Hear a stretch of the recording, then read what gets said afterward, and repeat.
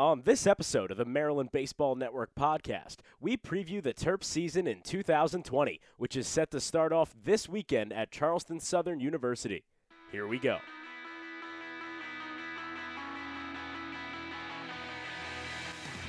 This is the Maryland Baseball Network podcast. Here's your host, Zach Solon. Hey, welcome into episode 73 of the Maryland Baseball Network podcast, our final episode before actual baseball play begins for the Maryland Terrapins this season. I guess you would call it our final episode of the offseason.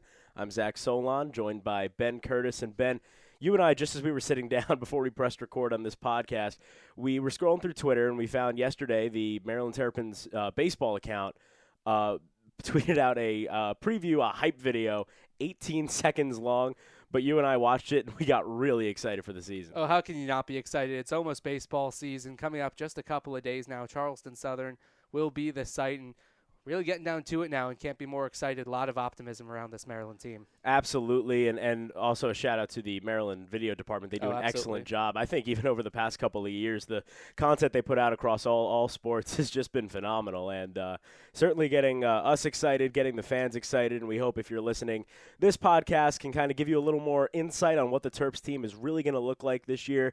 We spent our past two podcasts kind of doing a recap of the offseason and then going through our top plays of 2019, but now it's 2020. In fact, it's February, Ben. Valentine's Day is on Friday, and my love is baseball, so I'm glad I'll be spending my Valentine's Day with the Terps down in South Carolina, and should be a good time. It really should be.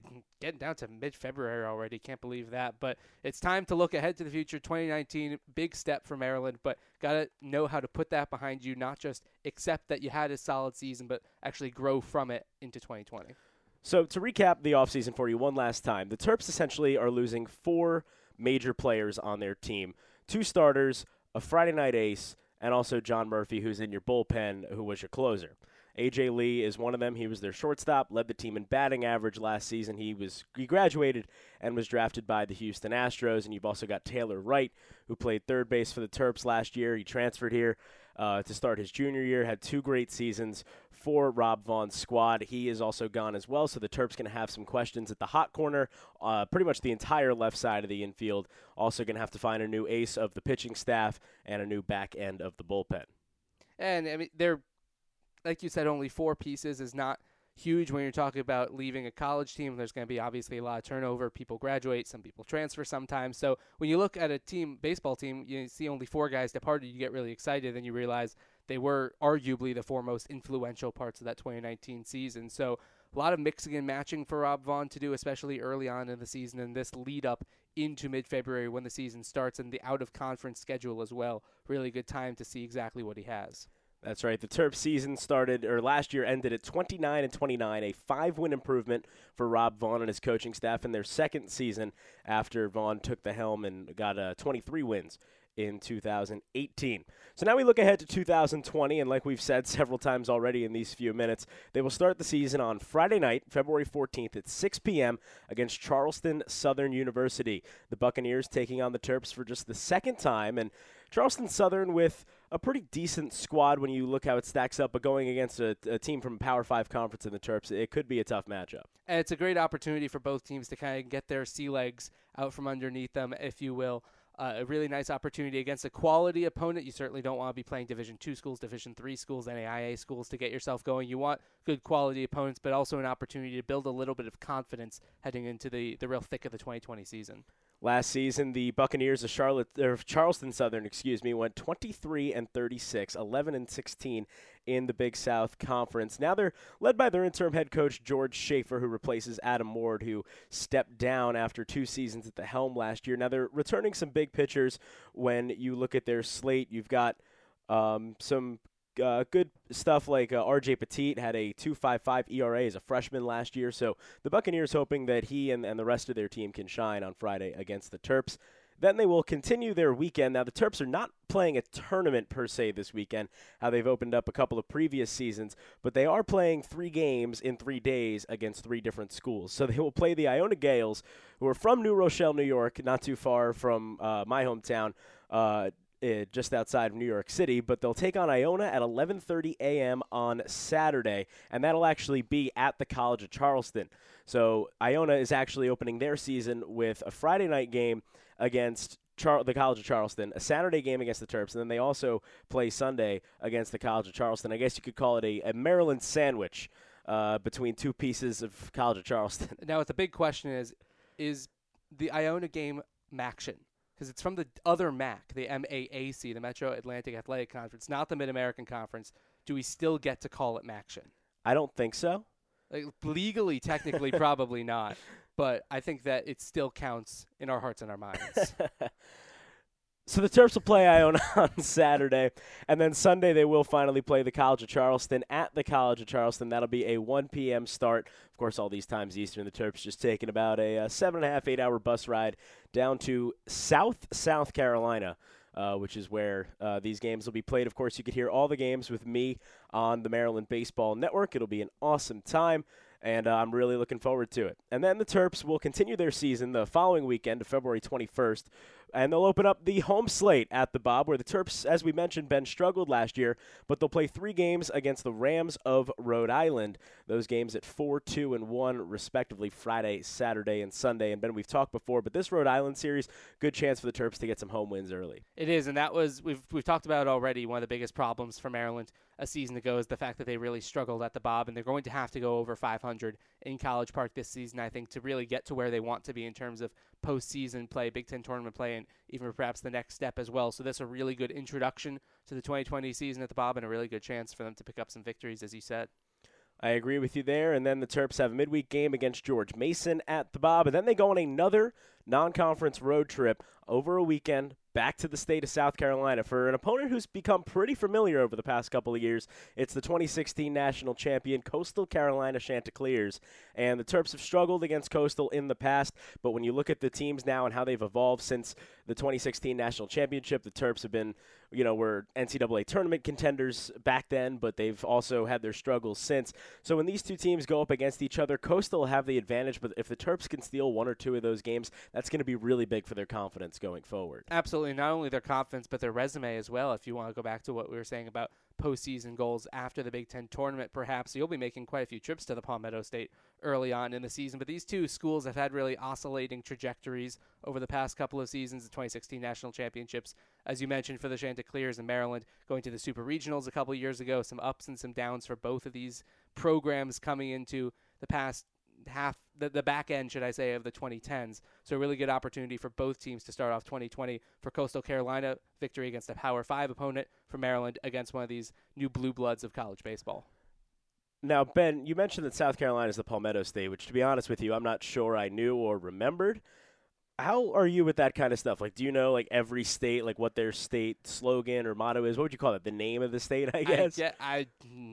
Depends on which ones you ask me. I got a couple. Please do not tweet the podcast and ask me, because you're going to come up. What's the South Dakota state name? I don't know that one. Palmetto State, South Carolina. All right, you got that one right. Terps will continue their season coming back home against Delaware, and then a weekend series non-conference against Bryant to start off the month of March. And when you look at this Bryant series, that's kind of a time where right before the Terps have a big non-conference opponent coming up after that, this could be your last chance to see some freshmen get some extended action on the mound in a weekend series, maybe see some bullpen guys thrown into some tricky situations if they come up.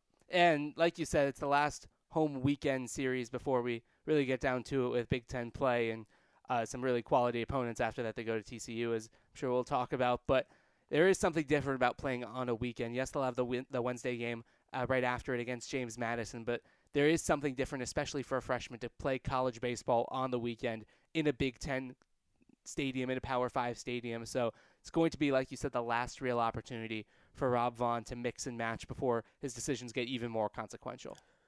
So then the season continues on with a game against JMU, and then the big spring break trip. The Terps will head down to Texas, first to Fort Worth, to take on the Horned Frogs, one of the best mascots in college, in my opinion, in college sports, in my opinion. The TCU Horned Frogs down in Texas. That'll be a weekend series. Now, TCU, a really good team coming off a tournament appearance last year. Always a big opponent. Terps haven't faced them in a while, and it'll be really interesting to see how they stack up against the Horned Frogs. Then a midweek game against Sam Houston State, getting the Terps some more experience in the Lone Star State. Attaboy, Got yeah. that Well, one. yeah, they say the stars at night are big and bright deep in the heart of Texas. That's the song, and it's a huge opportunity. It is. It's a huge opportunity for Maryland to not only play a Power 5 school, not only play a team that when you think about college baseball over the past decade, past 2 decades, TCU's got to be towards the top of the list. They've had a lot of success. So resume builder, confidence builder on the road, something that Maryland is going to have to maybe even improve a little bit more in 2020 in their non-conference schedule from one season ago. So it's a big spring break trip. Yes, it's fun. It's over spring break. Going down to Texas, it'll be nice and warm compared to maybe the February baseball that's been played at the Bob. We'll see how the forecast looks for that and the Rhode Island series especially. But yes, it'll be good fun. But also, if you want to look at the out-of-conference schedule, this might be the weekend to circle. All right, and then conference play begins, and Michigan State will come into College Park the weekend of March 20th to wrap up the back end of spring break. Now, the Spartans and Terps last met in East Lansing back at the end of April in 2018, and the Terps took 2 out of 3. We know Michigan State has struggled in Big Ten baseball the past couple of years. Missing the tournament last year could be a good chance for the Terps to pick up some wins. Yeah, frankly, it has to be a series win. In my opinion, this is a Michigan State team that didn't really compete towards the top of the Big Ten a season ago. Yes, Maryland hasn't played them in a couple of years, but it's to kick off the Big Ten schedule. Obviously, you want to open it up on the right foot. It's at home. To me, this has to be at least 2 wins. So then the Terps continue on with a midweek game on the road in Morgantown against West Virginia, who was an NCAA tournament team last year. You can often find them ranked inside the top 25. And then they will continue on, and the Terps will play Rutgers, and that's on the road up in Piscataway, a short drive up I-95 for Maryland, but Rutgers, another one of those teams that struggled in the Big Ten. Could be another chance for them to pick up some wins as well. Last time the Terps played Rutgers was here in College Park back in May of 2018. They swept the Scarlet Knights.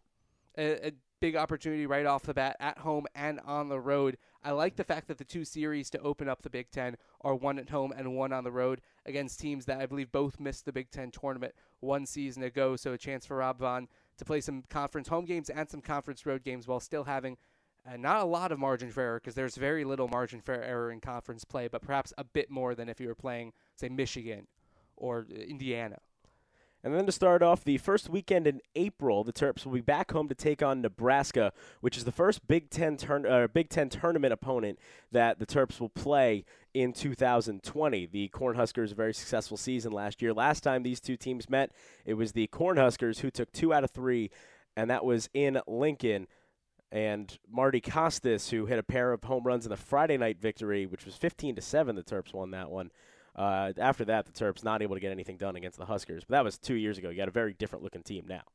Yeah, you certainly do. A different Costas as well in the Maryland lineup. And I think that the fact that Nebraska made a run in the Big Ten tournament, yes, certainly a good sign for Nebraska heading into 2020. Wonder how much you have to take into advantage that that's almost a home game for the Cornhuskers. Obviously, the Big Ten tournament in Omaha in Nebraska, huge Big Red Nation turnout for that one. So we'll see how Nebraska moves into 2020, and that could be a big series as well at the Bob. So then we continue on through the schedule, and then the Terps have a nice break in conference play on the weekends. They'll welcome Binghamton in the next weekend in April into College Park, a non-conference opponent that was a pretty good team last year, but the Terps going to get another chance to see something a little different, maybe a change of pace, not having to worry about the Big Ten standings for that weekend in early April. And you think about the pitching mainly, and you think about an out-of-conference break essentially. How many games are there in between conference play? I believe there's 6 games in between the 2 conference opponents. So that's a really good chance. If somebody's not necessarily very healthy, let them take a rest. No need to push them against teams like Binghamton or Mount St. Mary's in the following midweek game. You can have guys rest up on their arms if their pitch counts are getting a little bit high. Internally, I'm sure all these coaches have pitch counts that they want to keep their guys on. If somebody tweaked something early on in the season, this is a really good opportunity for them to get back to game pace. So a huge chance internally, especially for Maryland, to get their house sorted, basically, heading into the back half of the Big Ten tournament, the Big Ten regular season, should I say. And then in the middle of April, the weekend of the 17th, out in Iowa City, the Terps play another Big Ten tournament team from last season in the Iowa Hawkeyes. And Ben, we've talked about it a million times. Before the Terps, that was the series of the year last year. They played them here in College Park last weekend of the season, a spot in the tournament on the line, and the Terps swept them. And Iowa knows exactly what happened, and I highly doubt that the Hawkeyes will forget what happened when the Terps go to visit their place in 2020 in mid-April. We're going to be looking a lot at the standings. That'll be really a time when we have a good understanding of who is going to be competing for the Big Ten tournament, who's going to be finishing towards the bottom, and who's going to be competing for the Big Ten regular season championship. So this is going to be a really consequential series, and you have to think in the back of their minds, both the Terps and the Hawkeyes will be remembering what happened at the Bob last year. Absolutely. The next weekend series the Terps will be here against Penn State, a team they faced last year, but again, Ben, a team that missed the Big Ten tournament. Maryland, when you look at the draw and discounting recruiting classes, because you know how good Maryland's is, so you have to compare. If it's the best in the Big Ten, then they're going to be able to stack up against the other freshmen in the Big Ten. But this Penn State team coming in, if they haven't made much adjustments by that point in the season, it could be trouble for them, and it could be a really good chance for the Terps to push themselves further up in the Big Ten standings. Yeah, I think we've mentioned it on previous podcasts as well. The draw is frankly very favorable for Maryland in Big Ten tournament, in Big Ten regular season play, should I say, in 2020. You look at the top three seeds from 1 year ago. Michigan, Indiana, Illinois, not in that order. I believe Indiana was the number one seed. But regardless, those three teams, Maryland doesn't play them in the regular season. So this is a really big opportunity in 2020 for Maryland to make a big jump towards the top of the Big Ten tournament standings. And then we get into the month of May, the final month of the season. Starting off on May Day, the Terps will have a 3-game set in Purdue in West Lafayette, Indiana. And the Terps are going to be looking for some revenge. Back in 2018 at Bob Turtlesmith Stadium, right as the Terps were in the middle of Big Ten play, Purdue came in and the Boilermakers swept Maryland in 3 games. And there are certainly some players for both teams who will be hanging around and remembering that. And there's also this kind of institutional memory if you want to talk about settling old scores. Obviously, the Iowa is going to be a little bit more consequential. But there will still be this remembering of Maryland. Hey, the last time we saw these guys, they came and they took care of business against us, and we want to go into their place and do the exact same thing. And now as we head into May and every game gets more important, every pitch gets more important, every play gets more important, we're really going to see some heightened baseball, I think, in that series in Indiana. And the Terps spend back-to-back weekends on the road as they will travel to Ohio State the following weekend to take on the reigning Big Ten tournament champions, a team they faced 4 times last year, and the Buckeyes took 3 of those 4, including one in the Big Ten tournament that put the Terps on the brink of elimination. It's the Buckeye State as well, I believe. That one's correct. Nicely done. Yes, indeed. But I think that by this point in the season, the momentum that anyone would have gotten from the 2019 Big Ten tournament, Ohio State and Nebraska were the 2 that we were talking about earlier, will have fizzled away. This is a new team. This is heading towards the home stretch of the 2020 Big Ten regular season. So I think at this point in the season, you can kind of wipe away anything that happened in postseason play in 2019 because we'll be heading towards postseason play in 2020 pretty soon. Exactly, and then speaking of postseason play, the Terps will have their last series of the regular season where, if last year is any indication of this year, should be an exciting one with a lot of Big Ten tournament implications. They will host the Golden Gophers of Minnesota here to end the year. I think if you ask Rob Vaughn or Minnesota's manager, neither of them particularly want as much on the line in 2020 as in that last regular season series of 2019. I think both managers would rather that they've been done and dusted in the Big Ten tournament well before then. But every year, the last series of the regular season is so consequential, and I have a strong feeling that one of these 2 teams is going to be competing for a spot in the Big Ten tournament. And even if they're both in, seeding going to be so vital in that double elimination tournament in Omaha. Absolutely. So Baseball America has ranked their projected order of finish for the 2020 season. And they picked Michigan to win the Big Ten. Obviously, Michigan with a miracle run last year, making it to the final game of the season, losing to Vanderbilt in the College World Series championship game. But they're picked to win this year. They went 50-22 last year, but Ben, like we mentioned, the Terps avoid them from their schedule. But then picked to finish 2nd and 3rd, you've got Ohio State and Minnesota, who, as we mentioned, the Terps are going to be facing in the final 2 weekends of the year. Indiana also in there, and then Iowa picked to finish 5th, just above Maryland, who was picked to finish 6th. Yeah, Ohio State really struggled with injuries last year. That was a hard luck 2019 campaign for the Buckeyes. I think they were a better team than they were for the majority of the season. I think that kind of came out in the Big Ten tournament as well when they made that run. as the 7th seed, I believe they were, to go all the way and win the Big Ten tournament. So Ohio State, yes, when you look at that Big Ten regular season 2019, they weren't really in the mix for the Big Ten regular season championship, but they're a lot better of a team and a lot better of a program than they showed in 2019 with their record per se. So I'm not too surprised to see Ohio State that high up. So when you look at the D1 baseball top 25 rankings of the season, which obviously fluctuate every single week, but you look at the teams that are at the top, you've got the usual suspects. Louisville, number 1 coming in. Vanderbilt, the reigning national champions, at number 2. Miami at 3, Florida at 4, Georgia at 5. You look in the top 25, and you always want to see a lot of big schools in there, a lot from Power 5 conferences. But, Ben, at number 13 is Michigan. And that is the only Big Ten team in the top 25. As you and I just discussed, that's not really a surprise, but do you think there's any point in the season where we could see Maryland, who's got the number 7 ranked recruiting class, relying on those freshmen and their returning guys to really work together by a certain point in, let's say, late March, early April, where they can work their way up into the top 25 teams in the country? I think they need to make a splash out of conference, and they need to do it in a big way. The Big Ten is a solid conference for baseball, but there aren't a lot of opportunities for really eye-catching victories, especially with Maryland avoiding Michigan in the Big Ten regular season. That's a blessing and a curse when you want to look at conference play versus chance to really catch the eye of the NCAA tournament committee or those rankings makers. So I think if they're going to crack that top 25, it's actually going to be earlier on in the season than in that chunk of Big Ten play. I think they're going to need to make a splash down in Conway against Coastal Carolina. I think they're probably going to need to win the series in Fort Worth against TCU. That will be the best opportunity for Maryland to really catch the eye of some of these nationally acclaimed websites making all these rankings. It's really difficult, though, because when you're relying so heavily on these freshmen, it's a very tall task to say, hey, jump right into the 2020 season and, go ahead and take 2 or 3 from TCU, take 2 or 3 from Coastal Carolina. It's a very difficult task, very tough task for Rob Vaughn to pull off.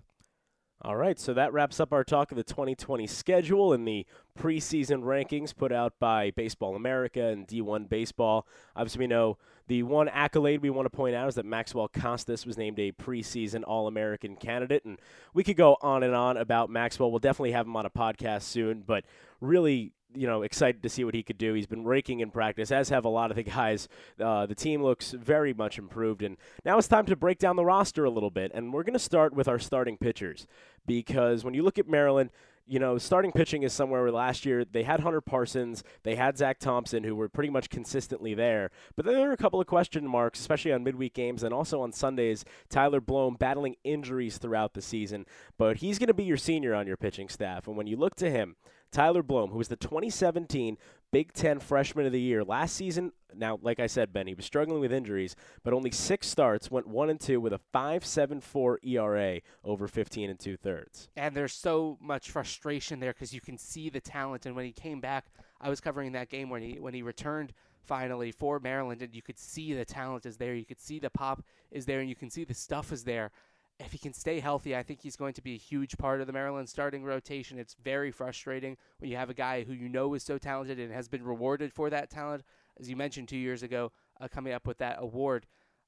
It's very frustrating, and you can't really predict very much as well, especially with a pitcher coming off of injury. Will the stuff still be there? Will the velocity still be there? As if not, college pitchers and college hitters, should I say, are going to hurt you, and they're going to hurt you a lot, and that's why we saw the 5.74 ERA, because he never really acclimated back into the college baseball waters in 2019, if you will. So I think the offseason would do him good, and if the stuff is still there in 2020, he can be that top-of-the-line guy. That's right, and the Terps do want to go with a lefty on Friday night to give them sort of an advantage, because you don't see a lot of lefties, on the mound in general. Statistically, I don't know what the breakdown is of right-handed people versus left-handed people. In fact, do you ever hear the stats that 51% of turns are right turns? I don't believe that. I don't know if that's true. 62% of statistics are made up on the spot, so I don't know if I believe that one.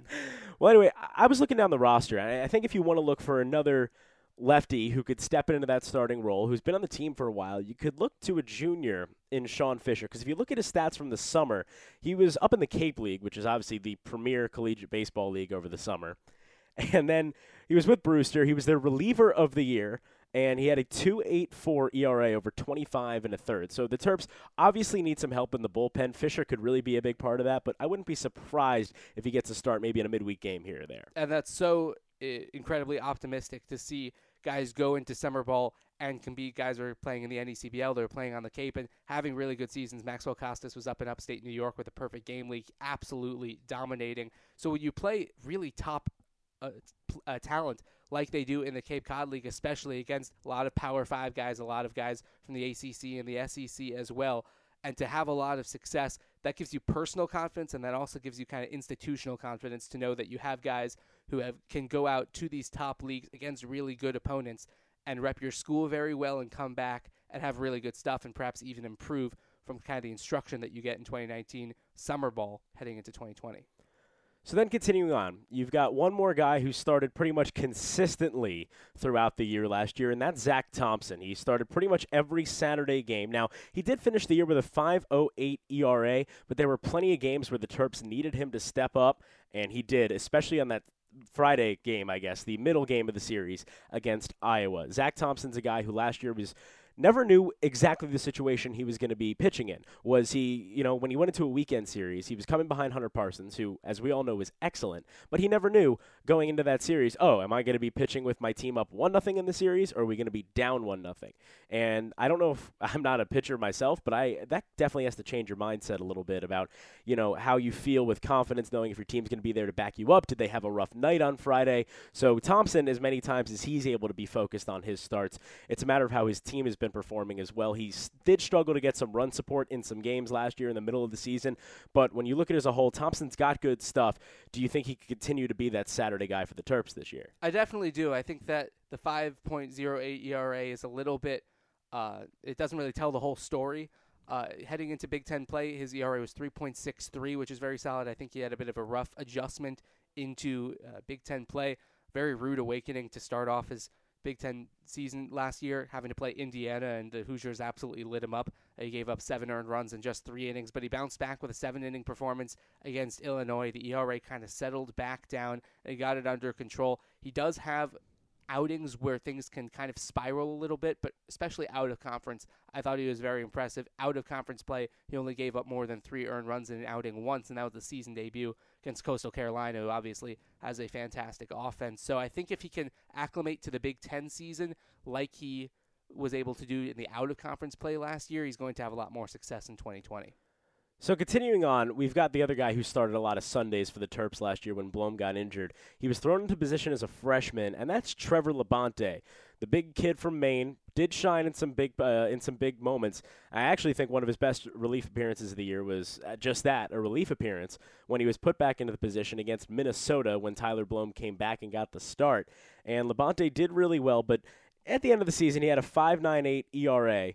But like I said, some good showings later in the season especially. He did get a start in the Big Ten tournament against Ohio State, held them to just a few runs. So if Labonte could, have a sophomore kind of breakout, he could be a big part of the Terps pitching staff as well. Yeah, certainly a roller coaster season for Trevor Labonte. It started out kind of poorly. He got roughed up against VCU, but then he dominated out of conference play. Heading into that Big Ten regular season slate, his ERA was 2.63. He was pitching really, really well, and then they ran into Indiana and Illinois and Northwestern and Ohio State, and he got roughed up a little bit, especially in that Indiana game as well, in that ugly 19-4 loss. So I think that's another ERA that doesn't really tell the whole story. So if these Maryland pitching staff, and it's kind of becoming a trend, if they can replicate their out-of-conference performances from last year into the Big Ten slate, obviously it's a bit more difficult. You're playing quality opponents night in and night out in the Big Ten, but if they can keep their early season successes going against those more quality opponents in the Big Ten, I think they're going to have a lot more success, and you'll see Maryland have a lot more success as a whole.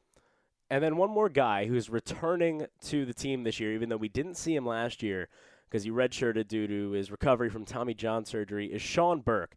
This guy is 6'6", a huge freshman, a big arm. He can throw 90-plus on his fastball. If he can get good control of his breaking ball, he could be a weapon for the Terps going down. He's gotten some starts in some fall scrimmages.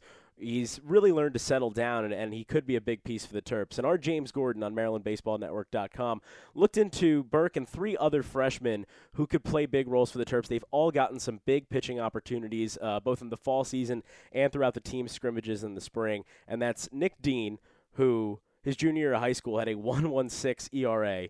Ryan Ramsey, a former New Jersey State Pitcher of the Year and a state multi-time state champion, and then also Sam Bello, who Rob Vaughn has given a lot of comparisons to Sean Fisher.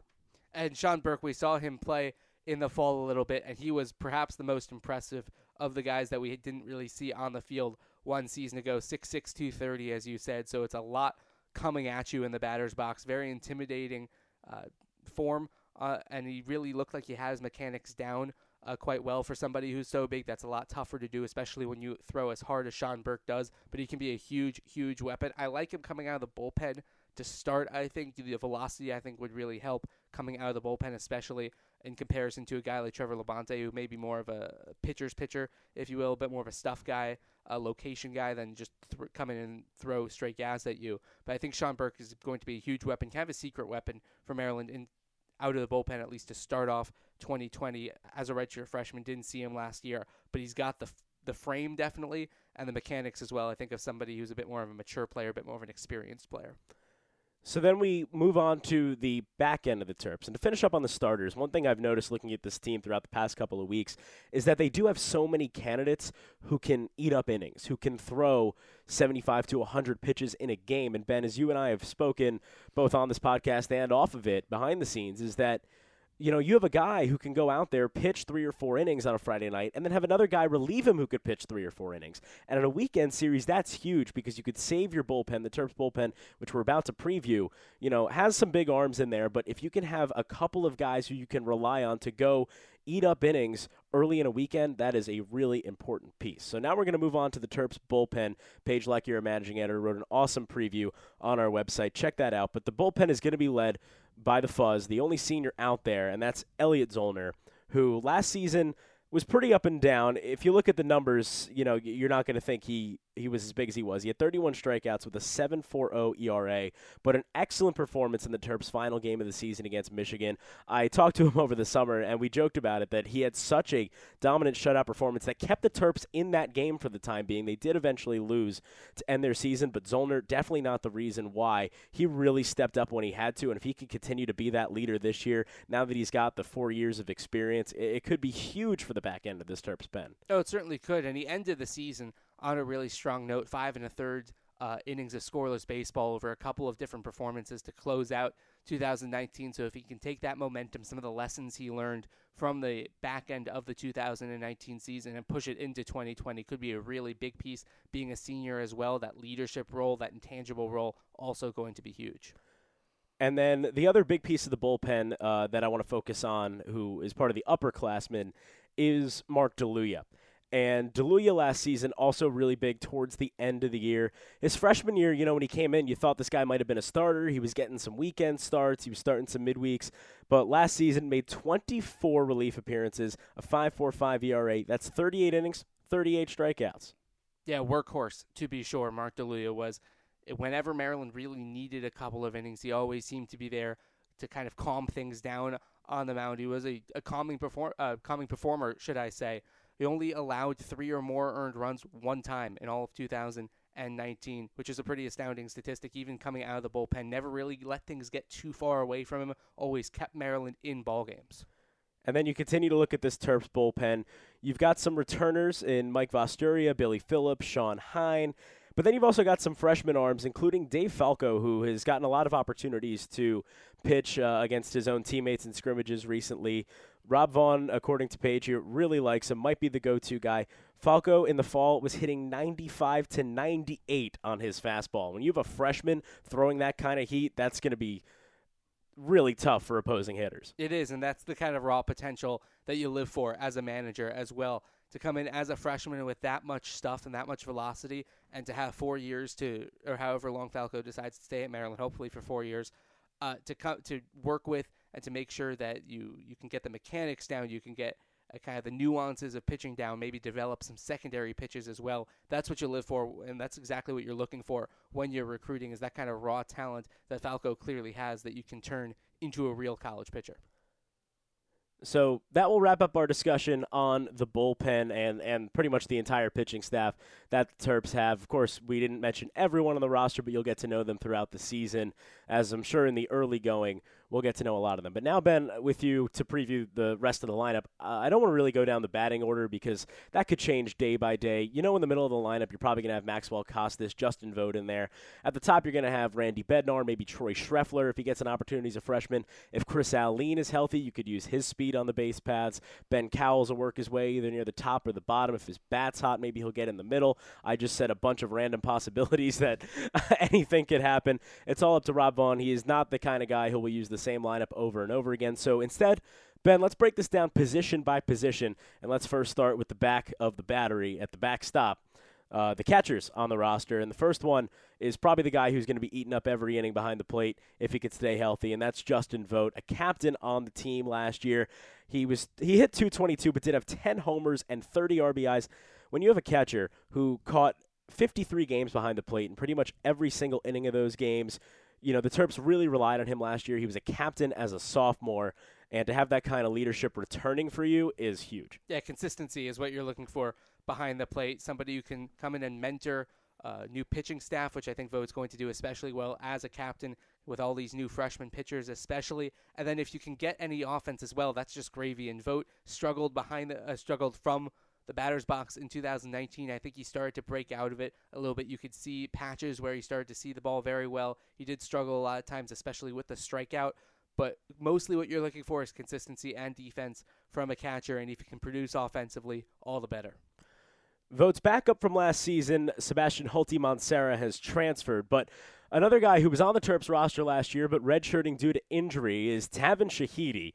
And Tavin, transferring from Iowa Lakes Community College back in 2018, he had a .336 average with 10 homers and 11 doubles. If this guy can keep it good behind the plate, give Justin Vogt a break from time to time, Tavin could be a big part of this Terps roster. And he's a big guy. He loves to play. He went out to watch the Terps play in the Big Ten tournament last year, even though he couldn't travel with the team. He loves supporting his teammates, and that's exactly the kind of guy you want backing up your backstop in Justin Vogt. I think that as well speaks to the mentality and kind of the culture that Rob Vaughn is putting together in College Park.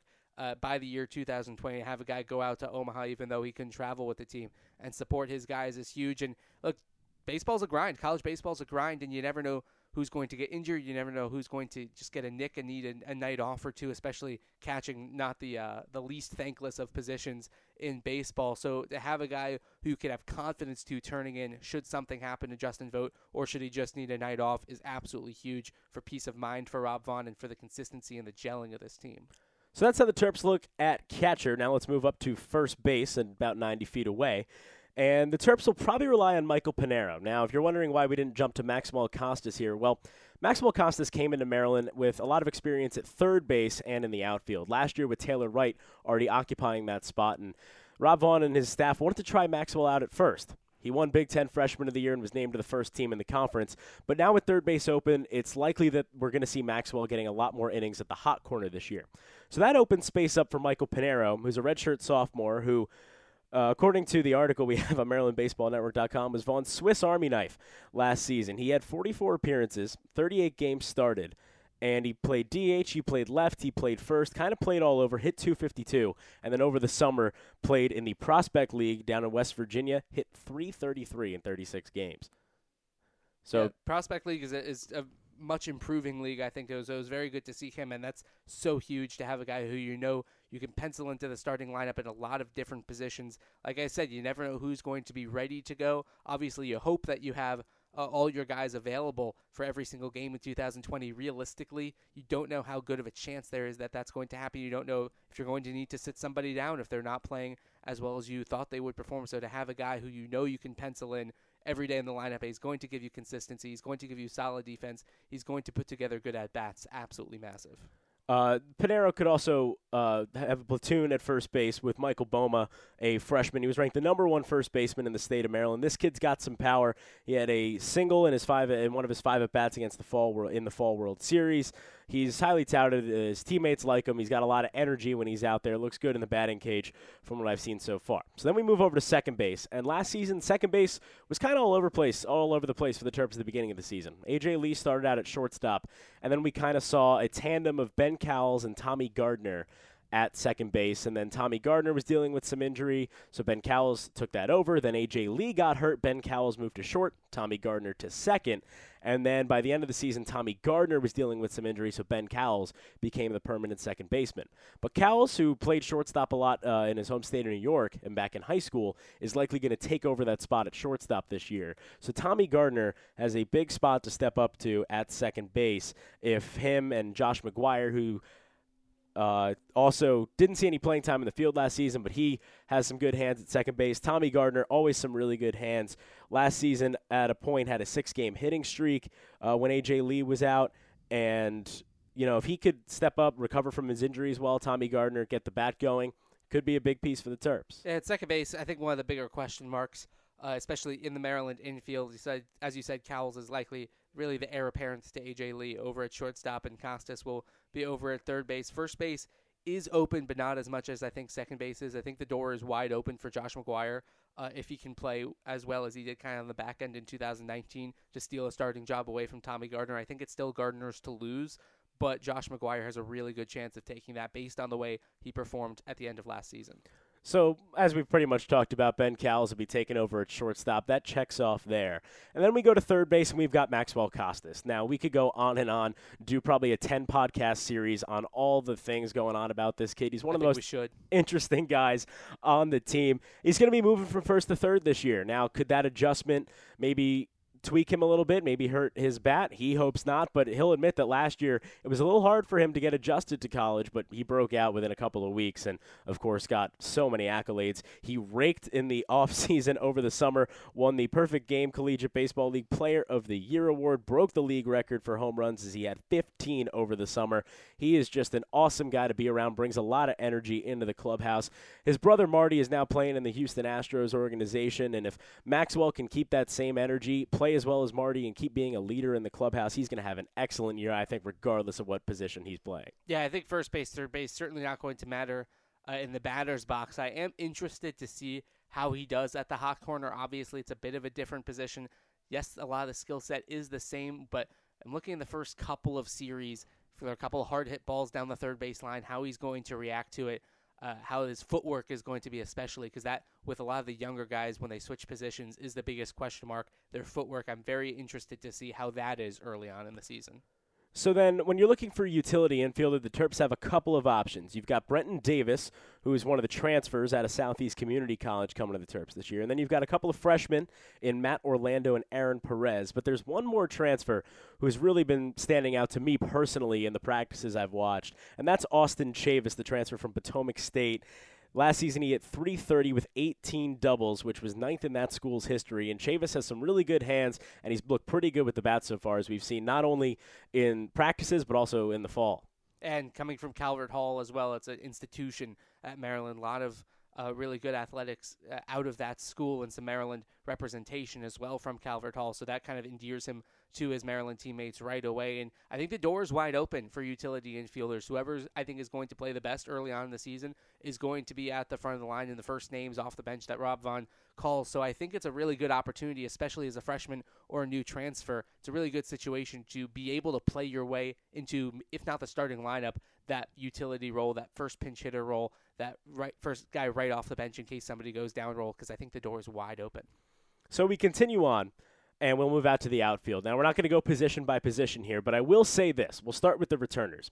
You have Randy Bednar, Ben, who is coming back to the Terps after being named to the second team All-Big Ten in what was he had a really good freshman year, and he got even better in his sophomore year. Last year hitting .288. That was third on the team. He was third on the team in on-base plus slugging percentage at .893. He led the team in total bases and in RBIs with 55. Now, like I said, we're not going to speculate too much here and go through every position, but last year, Randy Bednar, in every single Maryland game, batted second and played either right field or center field. I think that there's a pretty solid chance that you'll see him towards the top of the lineup every game and in those positions as well in 2020, assuming he stays healthy. I think him and Costas really have to be the anchor of the Maryland offense, not in terms of where they are in the batting order, but just in terms of their consistency. Because that's really what you're looking for in college baseball. The best teams are the ones who are the most consistent, not necessarily with the best talent individually, but the ones who can start off the season strong and continue it all the way through the season, playing a correct and very simple and same brand of baseball from the start of the season to the end of the season. Yes, you're going to have to make adjustments, but if you have guys who can hold it down over the course of an entire season, you're going to have a lot of success. And in the outfield, it's got to be Randy Bednar. So then you continue looking at the outfield. Another guy who was a stalwart out there last year was another junior in Chris Alleyne. Well, he'll be a junior this season. So Bubba comes back, and we know how good he is with the glove. When we did our top 10 moments of 2019 podcast last week, and I put in the audio from Justin's call of his incredible catch down at Louisiana, it was just electric, and that's the kind of energy that this guy plays with. A real workhorse out there in the outfield. If he's healthy, he did deal with some injuries at the end of the year last year, but if he's healthy, he's going to be another big part of this Terps team. So then you look for that third outfield spot, and there's a couple of freshmen, 3 to be specific, who really have good stuff that could get them that last starting spot. You've got Troy Schreffler Jr., who is very highly touted. In some conversations, I've just learned that he plays with such fire all the time. He led off for the Terps when they were playing St. John's in the fall in their competition games. Maryland was his dream school, is his dream school.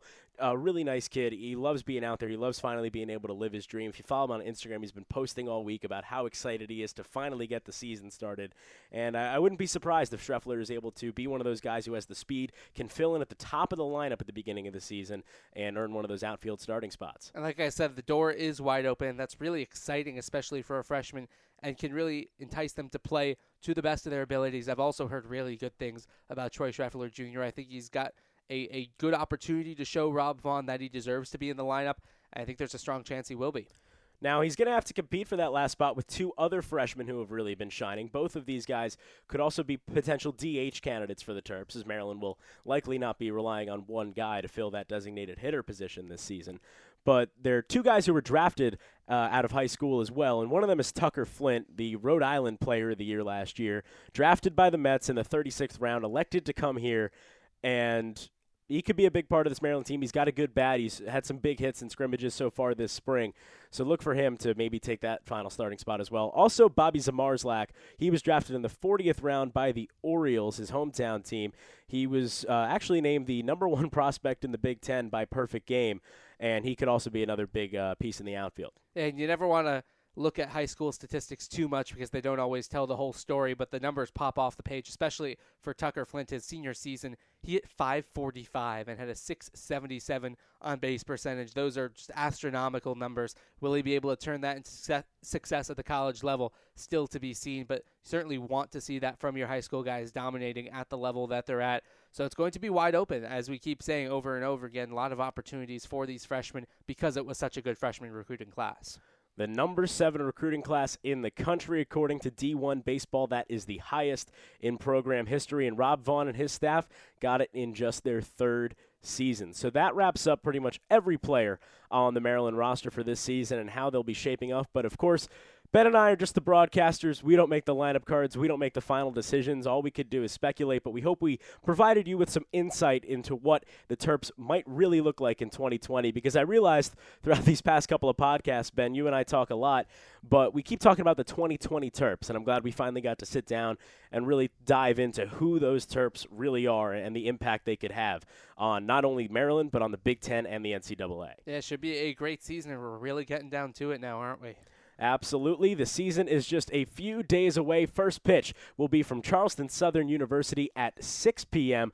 on Friday, February 14th. You can hear that call with me on the Maryland Baseball Network on Mixlr. That's MIXLR. We thank you so much for listening to this episode 73 of the Maryland Baseball Network podcast. And Ben, now that I realize it, the next time you and I do a podcast, we'll be recapping and previewing another series. So should be a good time as we get into the swing of the season. That is music to my ears, Zach. All right. Once again, thank you one more time for listening, and we hope you tune in to future episodes of the Maryland Baseball Network podcast. And, of course, tune in to Terps Baseball all season long on MBN.